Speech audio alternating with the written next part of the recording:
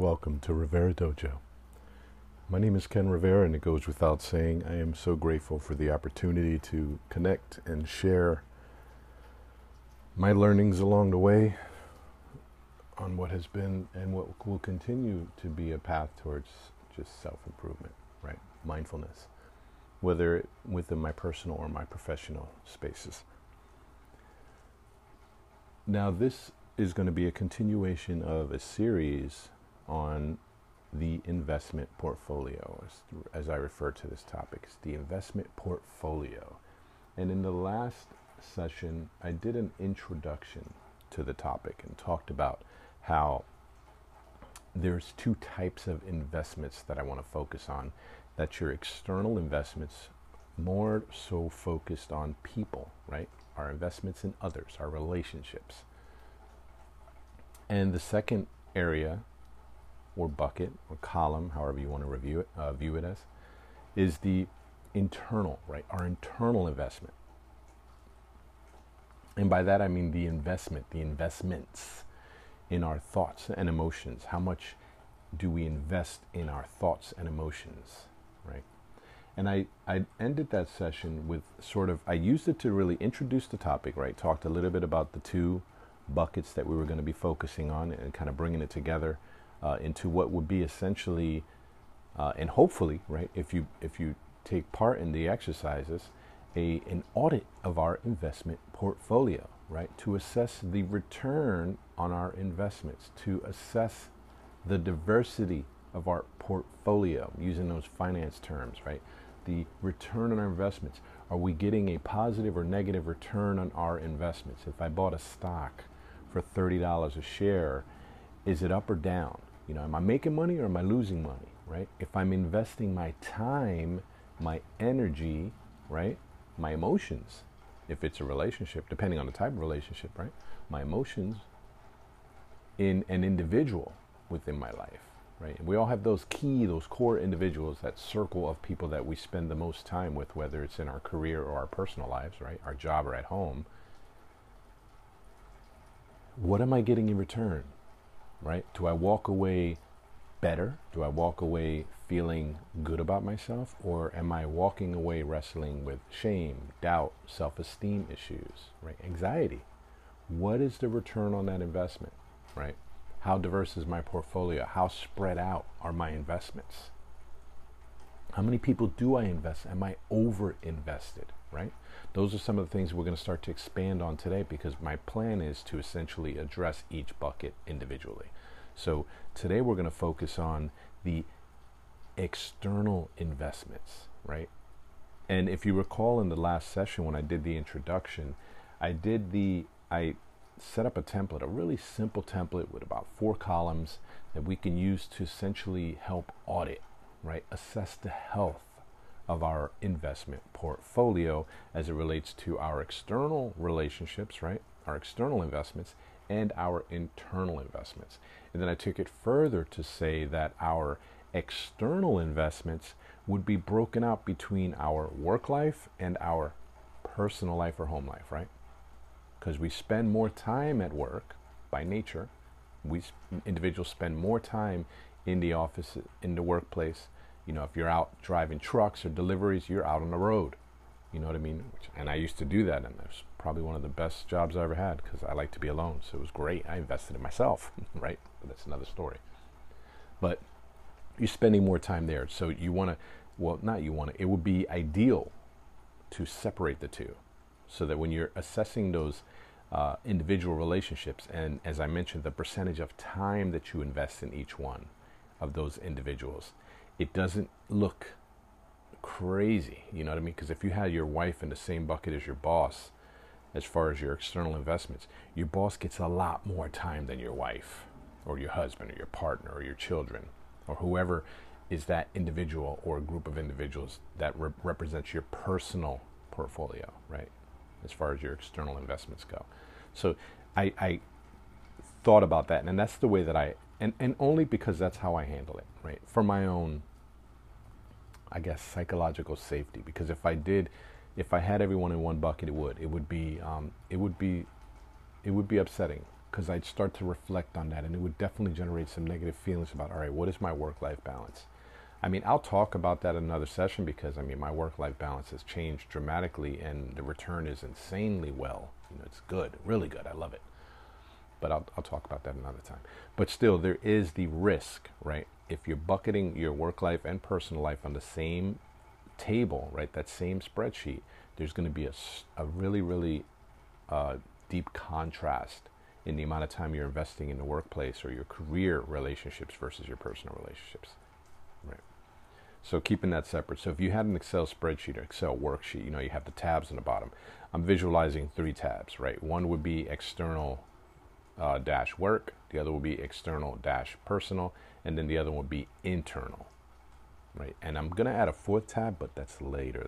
That's something that I'll touch on. But I don't want to kind of pull that into this because that's a complex topic in and of itself.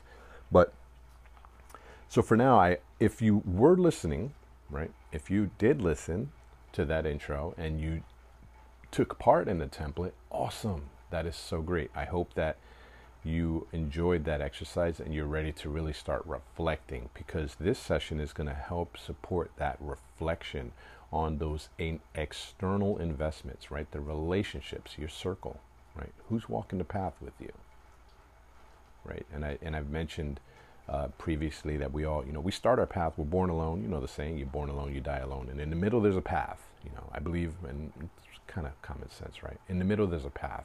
There's a path that we all walk, and our path takes us in all different directions. And there's people that join us for a time. There's people that spend a long time, you know, accompanying us on the way. But it's important that we understand within that walk that they're on their own path, right? As much as they're accompanying us, we're accompanying them on their journey.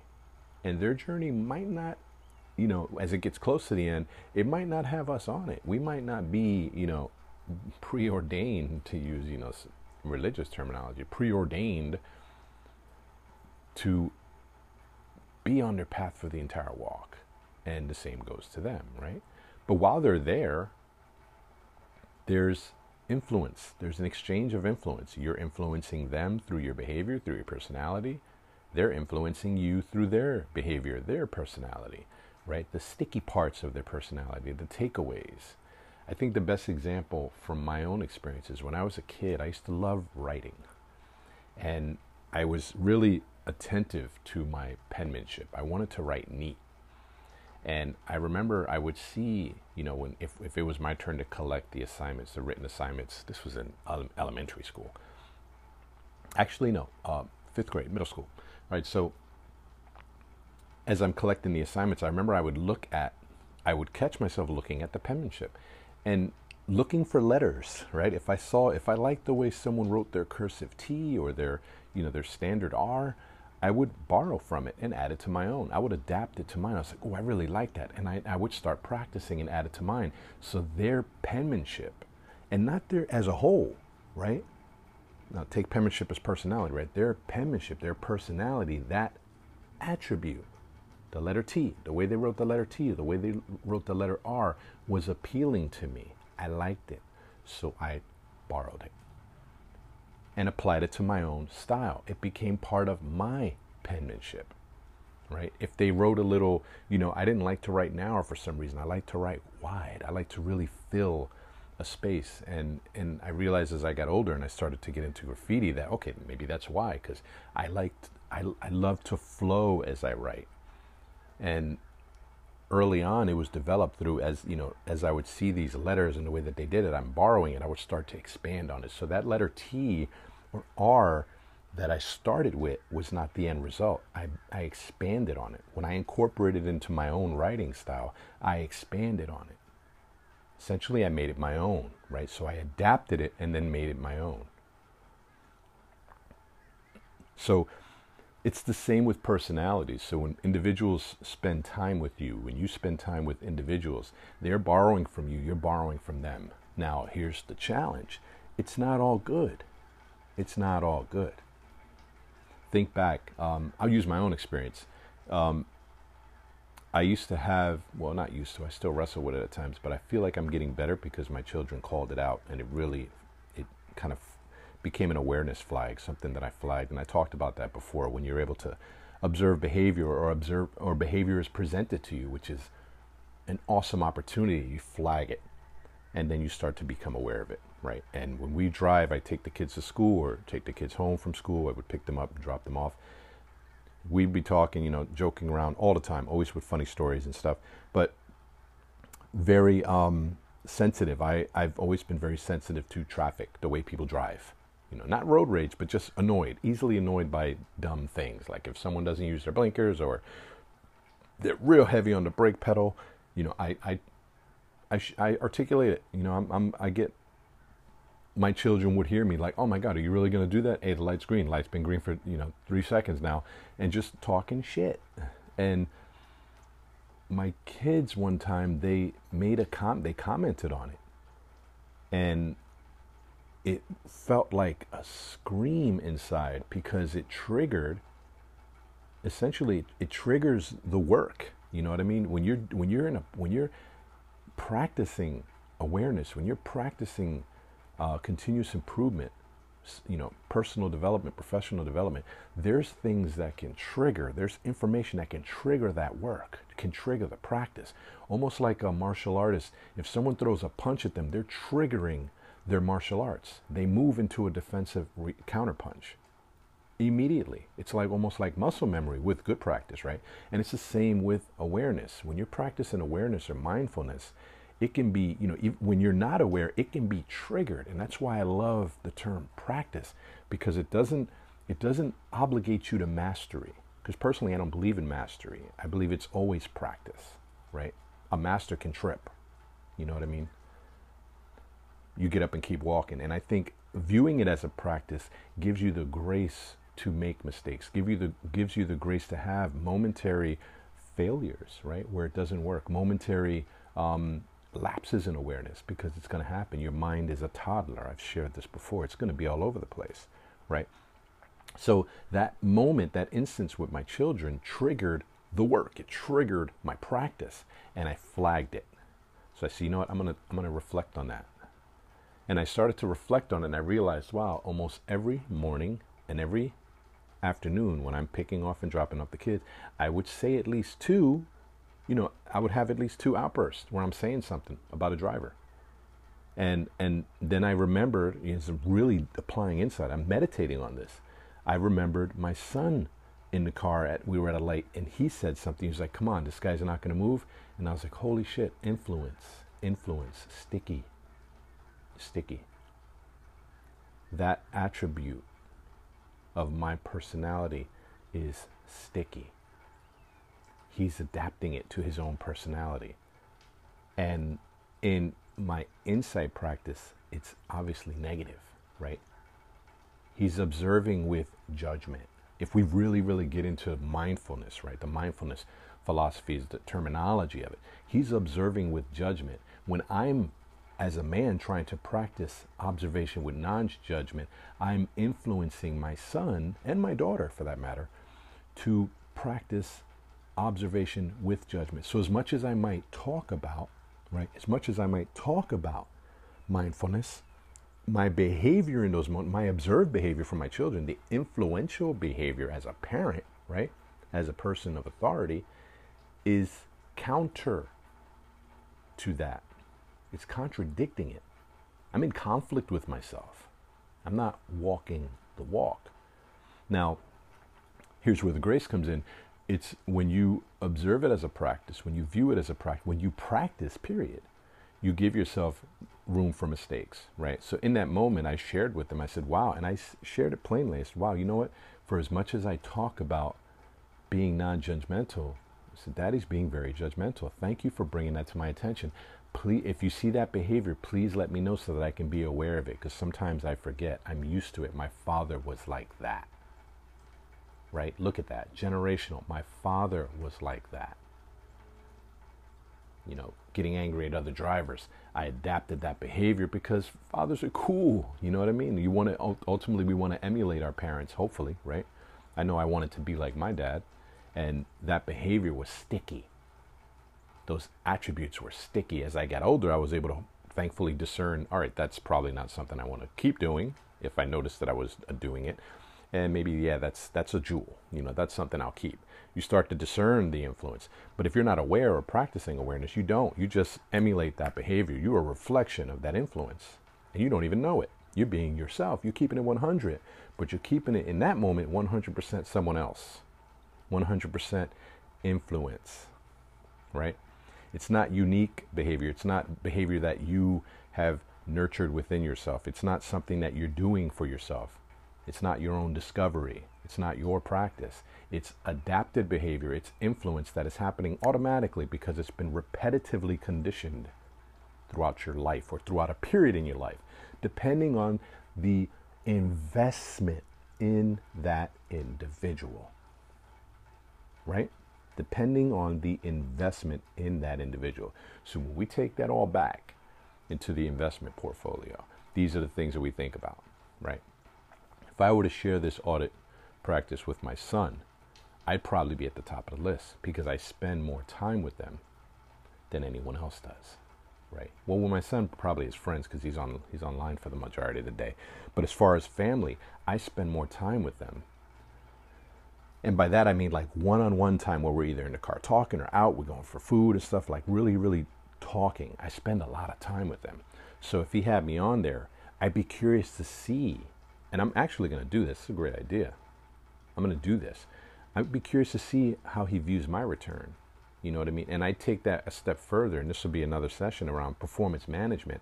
Essentially, when engage him to audit me. Of course, I'll use language that he understands, and he's pretty smart. He'll get it. But just, hey, what can I do better, right? When you start to, and this is when we really start to expand on the investment portfolio because it's a two-way street. You think about your investments into individuals, and based on the template I said, go with 3 to 4, 3 to 5 individuals. Keep it nice and light to start with, and essentially you're initially assessing the return on the investment, right? But when you take it a step further, you want to explore. All right, what is your return? Because it's a two-way street. It's reciprocal, right? I talked about that last time. That person that's walking on a path with you for that period in your life, you're as influential to them as they are to you. So there's an interaction, there's an exchange of energy. The investment is mutual. Now, whether it's positive or negative is usually going to surface within the audit, right? When we audit that investment, that's when we start to discover some things about ourselves or about that individual that are going to help make decisions about how we shape the investment going forward, right? So think about that. When I take this information back and I digest it and I apply it to my audit, that's what I'm thinking about. I take those 3 to 5 individuals, I write down their names, I write down the classification, right? What's the percentage? How critical are they within that space? If it's my partner, my wife, she's critical, so she's a high percentage. My son, my daughters, high percentages, right? I have other people in my circle that probably aren't as high, only because they're in the orbit's slightly wider, right? The orbit is slightly wider. And some people are just comets. They come through every few years, so they're not even on the list. There's not enough of an investment or not enough space of continuous investment to support any audit, right? So when I'm thinking about that grouping, that's what I'm thinking about. And then when I go into the amount of time, what is the percentage of time? All right, how much time am I spending with them? And then the real insight, the thinking, the reflection happens on the return. Is it negative or positive, right? And I challenge you to take it a step further and add comments, add notes, add a 5th column for notes. Why? And when you're thinking about why, let's say that first one, and I used the example of my boss in the introductory section. And I said to myself, all right, the return could either be negative or positive based on whatever, right? They're building me up for promotion or they're tearing me down, right? They're projecting a lot of negative energy, or they're in automatic behavior mode. They're projecting a lot. It's generating stress or anxiety every time I engage them. It's negative, right? So either one of those would benefit from being able to call out either specific experiences to support it so it's tangible, right? Evidence-based. Call out, all right, what happened to make you believe? Call out 1 or 2 things that happened to support that valuation of negative or positive, right? So once you're done with that, then you can start to look at it and think, right? Think about, all right, what can I do to improve my portfolio? Right? You got to make decisions. And you see it on social media all the time. Hey, New Year's coming, and New Year's is coming, right? Next week. The time to cut my friends list. You know, the people, they're auditing. They're auditing their relationships, their external investments. Beautiful thing to do. Beautiful thing to do. And whenever I see that, I'm like, all right, I wonder how close to home they bring that. I wonder how they're using that in the workplace. You know, I wonder how they're really managing their investment portfolio. It's great to cut out the fluff, the clutter, the noise, right? Reduce the noise. And I'm going to talk about that in like a supplemental session to this series where I said that fifth tab, fourth tab, that fourth tab, that other investment bucket, right? And that's our social consumption. And I'll talk about that separately, but that kind of touches on it, right? We talk about in our social engagement what we're doing, cutting that, cutting my friends, reducing friends, this, that, fake people, blah, blah, blah. But the challenge of the investment portfolio exercise that I'm presenting is to really, really bring it close to home, right? What are your top 3? What are your top 4? What are your top 5 influencers, right? Who are the people you spend the most time with? How critical is that time? How much of that time do you spend with them? And is the return on that time positive or negative? Why? 1, 2, 3 examples of things that happen to support that positive or negative valuation, right? So that's the next steps of the assignment. And essentially what that's going to do is it's going to support some insight. You know, when you're done with this, what you want to do is think about that, what will become that 6th column, right? So you got your name, you got your classification, right? Well, how critical are they? You know, the percentage critical, the percentage of time you spend with them, right? The 3rd column. The 4th column is the return on the investment. Is it positive or negative? The 5th column is the notes. Why, right? Evidentiary. Why? 1, 2, 3 examples of things that happen that support that valuation. And then the 6th is essentially next steps, right? And not from a sense of, all right, what am I going to do absolutely next? But just, okay, if it's positive, what can I do to continue to maintain positivity, to maintain that positive return, right? And that could be as simple as thanking them, making it a point to thank them for being a positive influence.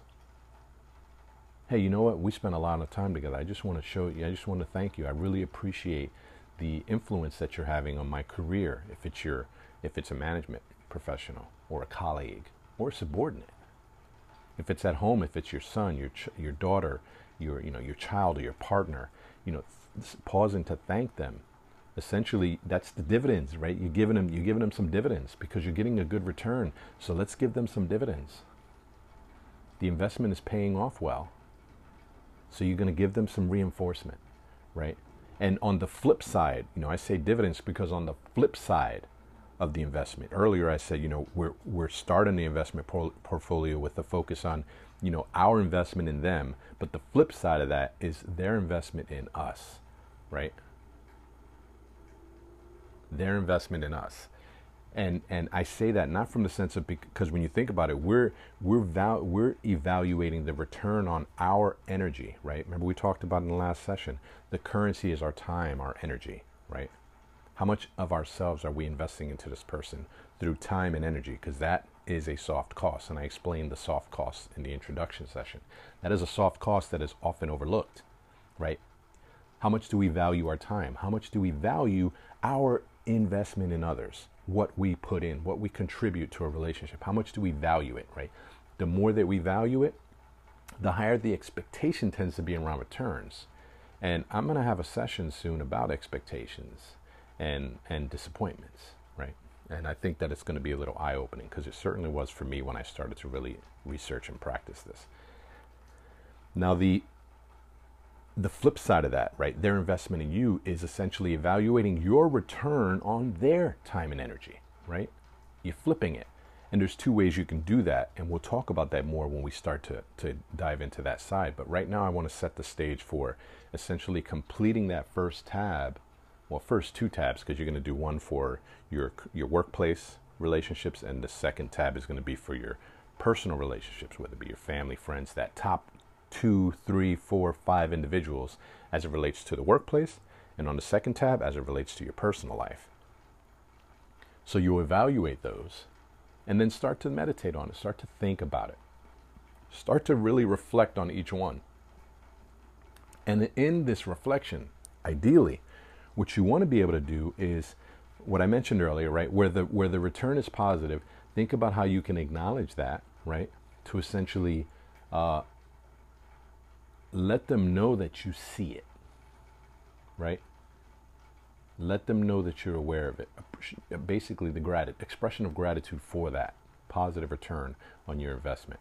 And it doesn't have to even be a deep talk about, hey, my time is precious, and the time that I invest in you, I'm really thankful. No, just let them know that you see it. And that in and of itself nurtures even more positive returns, right? It's going to create a more comfortable space for the two of you to explore that relationship deeper. If it's a professional relationship, it's going to allow you to open up. It's going to allow them to open up so you can learn more about them, be more supportive. The best way to learn in workplace relationships is to build that relationship. Gain a sense of comfort, build trust. Without trust, there's never going to be any knowledge share. Without trust, there's never going to be any inclusivity, right? It starts with trust, and trust begins with just establishing that space of comfort within the dynamic, right? So when you have that, when you're fortunate enough to experience that, where the return is positive, acknowledge it. Let them know, because sometimes they, just as much as we might not be aware of what might be considered bad behavior, there's a lot of people that aren't aware of their good behavior. They might have had some beautiful influences in their life, and they're just a butterfly, bringing joy into every space that they flutter into, but they're not even aware of it. So you bringing that to their attention, right, lets them know, hey, here's some things you're doing right. It supports their ability to continue to nurture that from a position of awareness, right? And that's when they can really and truly experience the value. And that's where they can truly experience that comfort and start to establish a trust-centered relationship with you, increasing the return in a positive sense, right? And where it's negative, what can you do differently? There's some situations, quite frankly, that you can't walk away from, you can't avoid, you can't cut them off. They're not on your social network. You can't just unfriend them. It might be your boss, right? What can you do differently? How can you approach that situation? Because remember, we can't change people. We can only change how we interact with them. We can only change ourselves. We can only change how we view our perspective, our perception. So that we begin with that and say, what can I do differently to change this investment, right?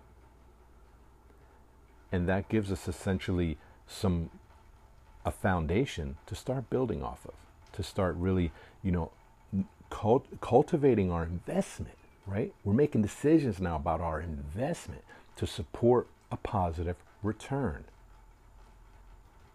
And where you can, most definitely, where you do have someone on there that, hey, you know what, this person's somehow in the critical section, I spend a lot of time with them, but they're not the best influence. Some of us have that friend that gets you into fights all the time, or the guy that's, the guy or girl that's always borrowing money. It could be anything, or challenges your commitment, your moral compass because of your history with them, and you might have to make decisions around there. You know what? Maybe I need to, scratch that investment, create space, create time, right, to invest in the people that are actually bringing value into my life, right? So when you think about that the one I mentioned earlier about when you're looking at your social network and you're unfriending people, in that unfriending, maybe consider also reaching out to the ones that, hey, who are your top 5? Because if you think about it, in your social media, you probably got about a good 5 to 10 people that always hit your shit. Whatever you post out there, they're the ones that, hey, oh yeah, hey, yeah, the like, the love, all that, the caring. Those are the ones that always, they're watching you. You know what I mean? They're watching you. They're following you. They're responding to you.